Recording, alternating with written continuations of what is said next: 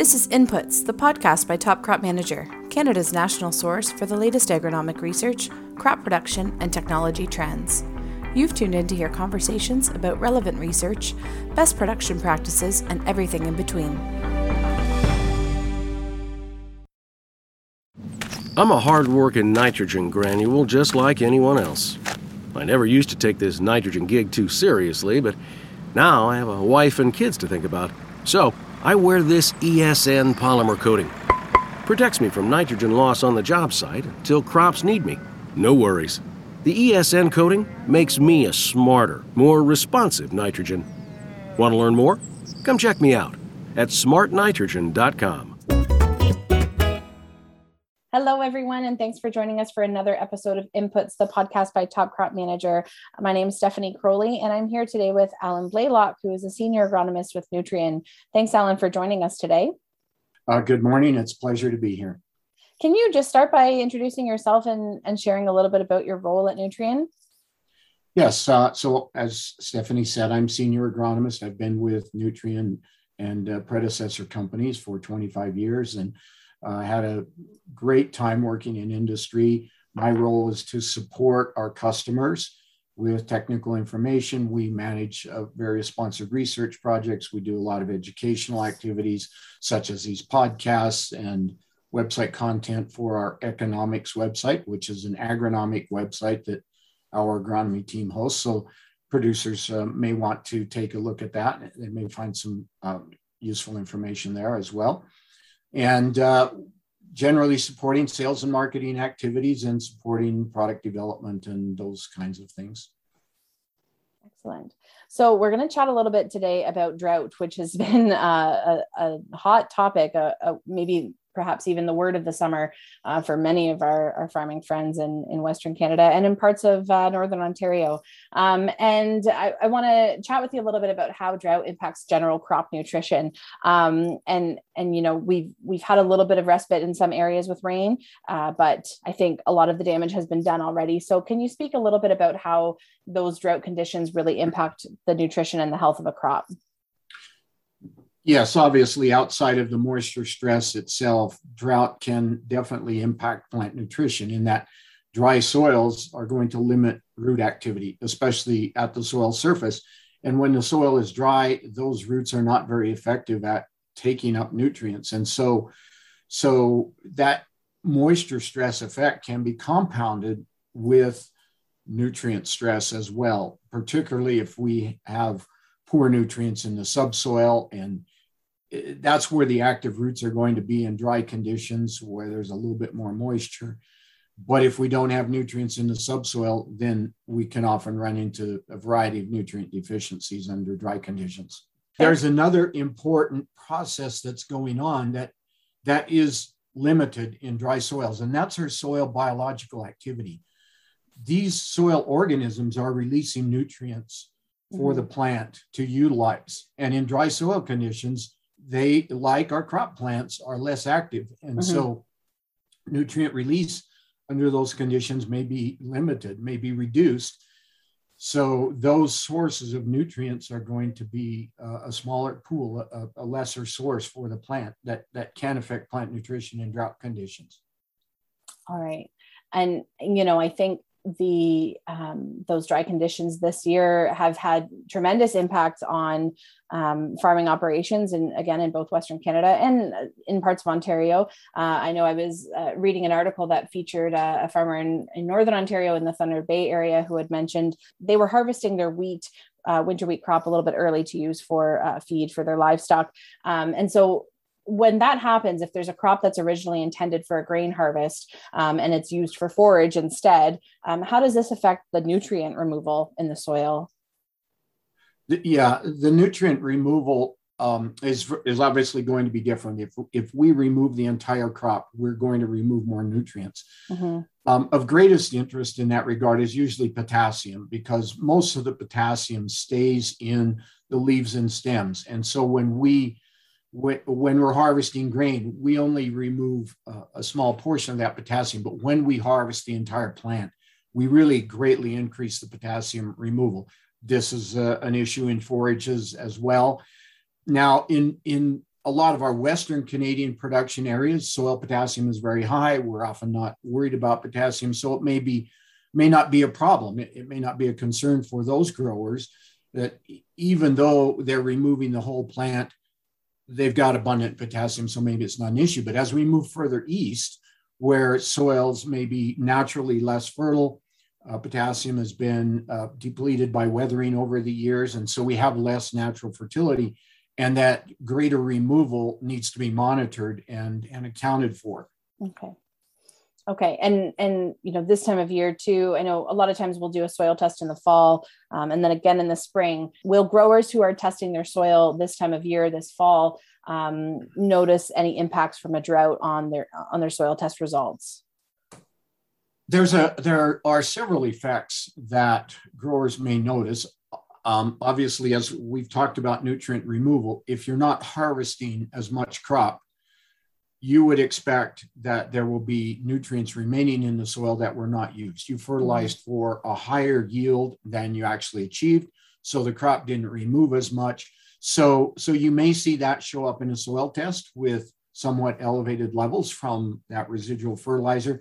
This may be particularly noticeable with a soil nitrate sample. Now, not everyone samples for soil nitrate, but in the western part of the country and the prairies, soil nitrate may be valuable information, particularly where we don't have as much crop removal, and there may be a lot of nitrogen left in the soil that could be used by the following crop.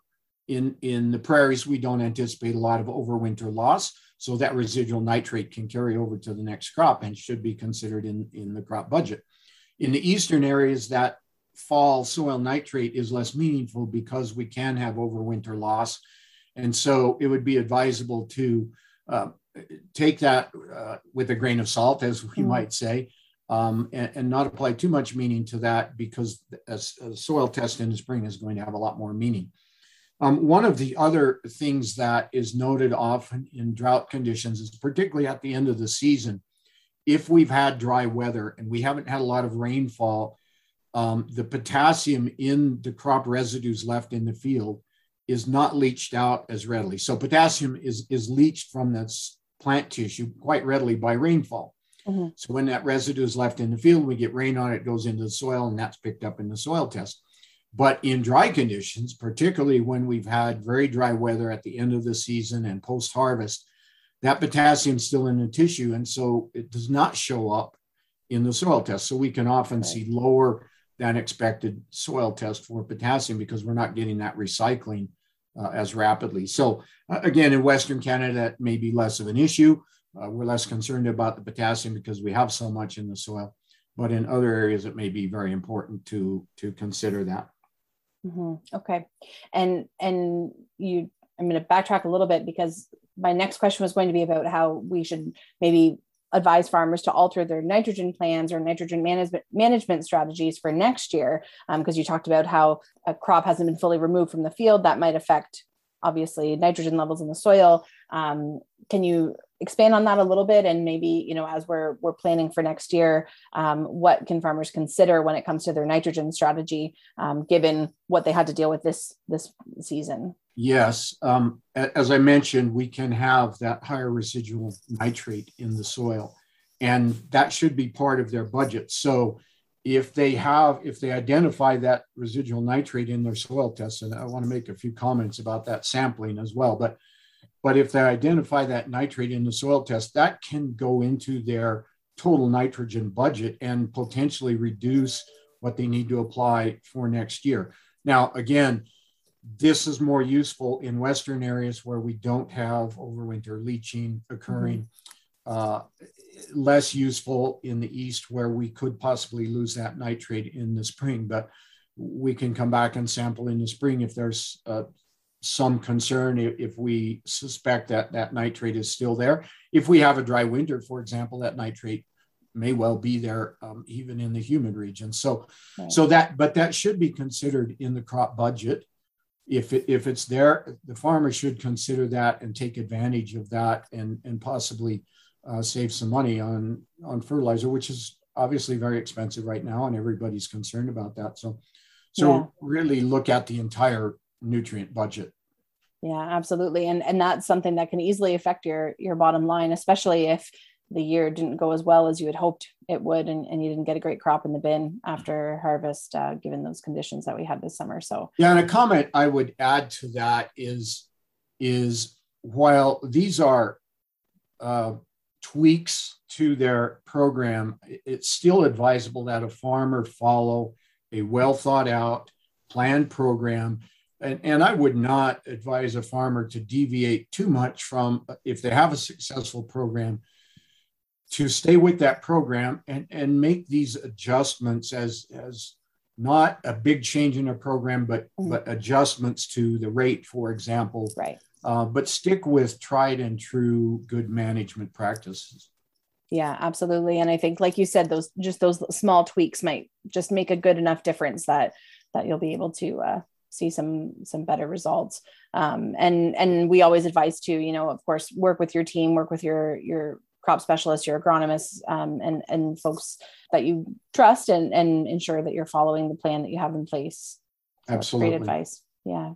So we're going to talk a little bit about Nutrien's ESN product and drought conditions. We just like we've said, drought conditions will affect the way that fertilizer works in a field. But how do drought conditions affect the release of nitrogen from ESN specifically?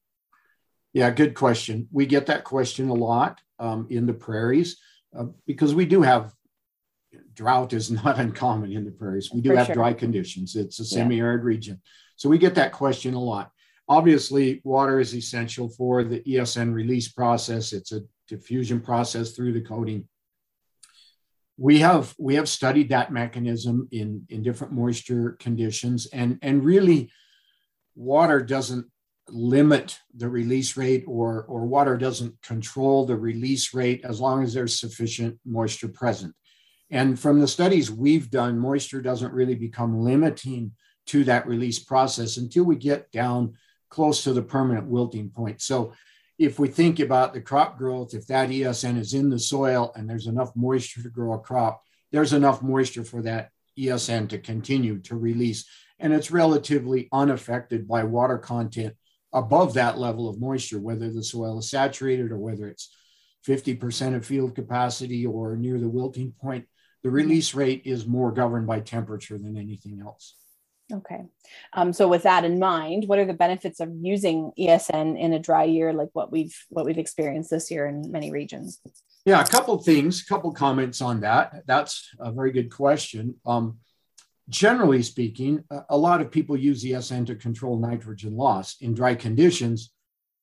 If we don't have nitrogen loss, then one might suppose that there's not a benefit, and oftentimes that's true in dry conditions. But one thing we have observed in drought conditions where it's very dry, the plant is under moisture stress throughout the season, and controlling that nitrogen supply can help control early vegetative growth.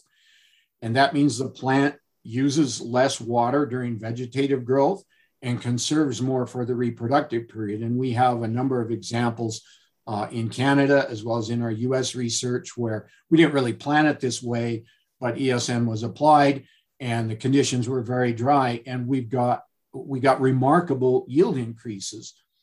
And so unexpectedly, but we see the benefit of controlling that vegetative growth. And it's kind of like applying a little bit of nitrogen early to get the plant started and applying more and spoon feeding it through the season. So we're not burning up excess moisture or burning up soil moisture with excess vegetative growth.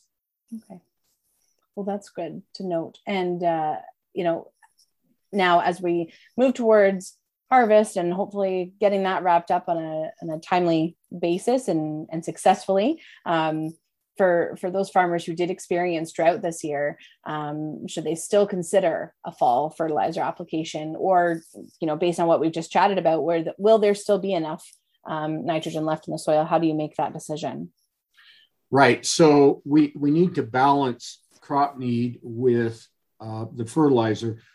Probably the biggest concern about making a fall fertilizer application would be, are the soils suitable to applying fertilizer? For example, if we're going to be injecting ammonia into dry soil, the potential for loss is very high because the soil doesn't close. There's not enough water to contain the ammonia. And so we can get loss of ammonia out of the soil as we're applying it. So if we can't get the appropriate depth of application or the appropriate placement for whatever fertilizer we're putting on, it may be best to wait until spring. So, and it just may be too dry to really make those applications. So I think that's going to be the primary concern. Now, you have to balance that against the potential for delays in the spring in areas that are prone to spring wetness. Part of the reason we apply in the fall is to avoid those wet conditions in the spring. So you have to balance these concerns with appropriate fall applications, being able to place the fertilizer the right way against the potential for poor conditions in the spring due to too much moisture. So it's a bit of a guessing game, but you have to look at what is normal for my area in the spring. Do I have the opportunity to put those nutrients on in the spring versus am I able to do a good job in the fall? And so there's a bit of risk management and guesswork there, but look at your history and take some lessons from that as to what's going to work best under the conditions that exist today. Okay, that's great advice. And I know we say this a lot in agriculture, but there really is no silver bullet. There's nothing there's nothing that will work, perfectly for every single field out there. But having those considerations as you make your decisions is helpful. So appreciate that. Yeah. Any other final tips or words you'd like to share before we sign off? Well, again, I think if we always advise growers to follow what we call the 4R nutrient stewardship principles, apply the right rate, right time, right place, and the right fertilizer. So I've talked a little bit about rate adjustments from carryover nutrients. So that may be used to adjust the rate. Placement may be more difficult with dry soil conditions, or the timing may not be right. So we want to take a look at those things. And in dry conditions, if I can't apply ammonia, what are my other source options? So there's a variety of things to consider in relation to these dry soil conditions. And so again, I advise the growers to look at those basic concepts and stick with good, sound agronomic principles. And we're always the optimists in agriculture, right? We wouldn't plant a crop if we didn't think, if we knew conditions like we had in 2021 were going to occur, would we plant a crop to harvest 1 or 2 bushels? Well, maybe not. So true. We always anticipate that next year is going to be better. And so that's why I say don't depart from your tried and true principles, and you have a history of what works on your farm, and you can use information to tweak that, to make these minor adjustments, small adjustments, but stay with what we know works. Yeah, definitely. And keep positive, as you said, because we always have to think forward and think that next year is going to be better. And that might be hard to do right now, but we have to, how would you get out of bed otherwise? So you got to keep moving forward, right? I think we have a high degree of confidence that at least for the prairies, next year will be better than this year. Now, maybe in Eastern Canada, where we had good rainfall and good crops, maybe there's a little more risk on the downside. But in Western Canada, I think the potential is mostly on the upside. Yeah, I sure hope so. Really do echo those hopes. So, well, Alan, it was great to speak with you, and thanks for the tips, and hope to chat with you again soon. Yeah, my pleasure. Thanks for having me on today.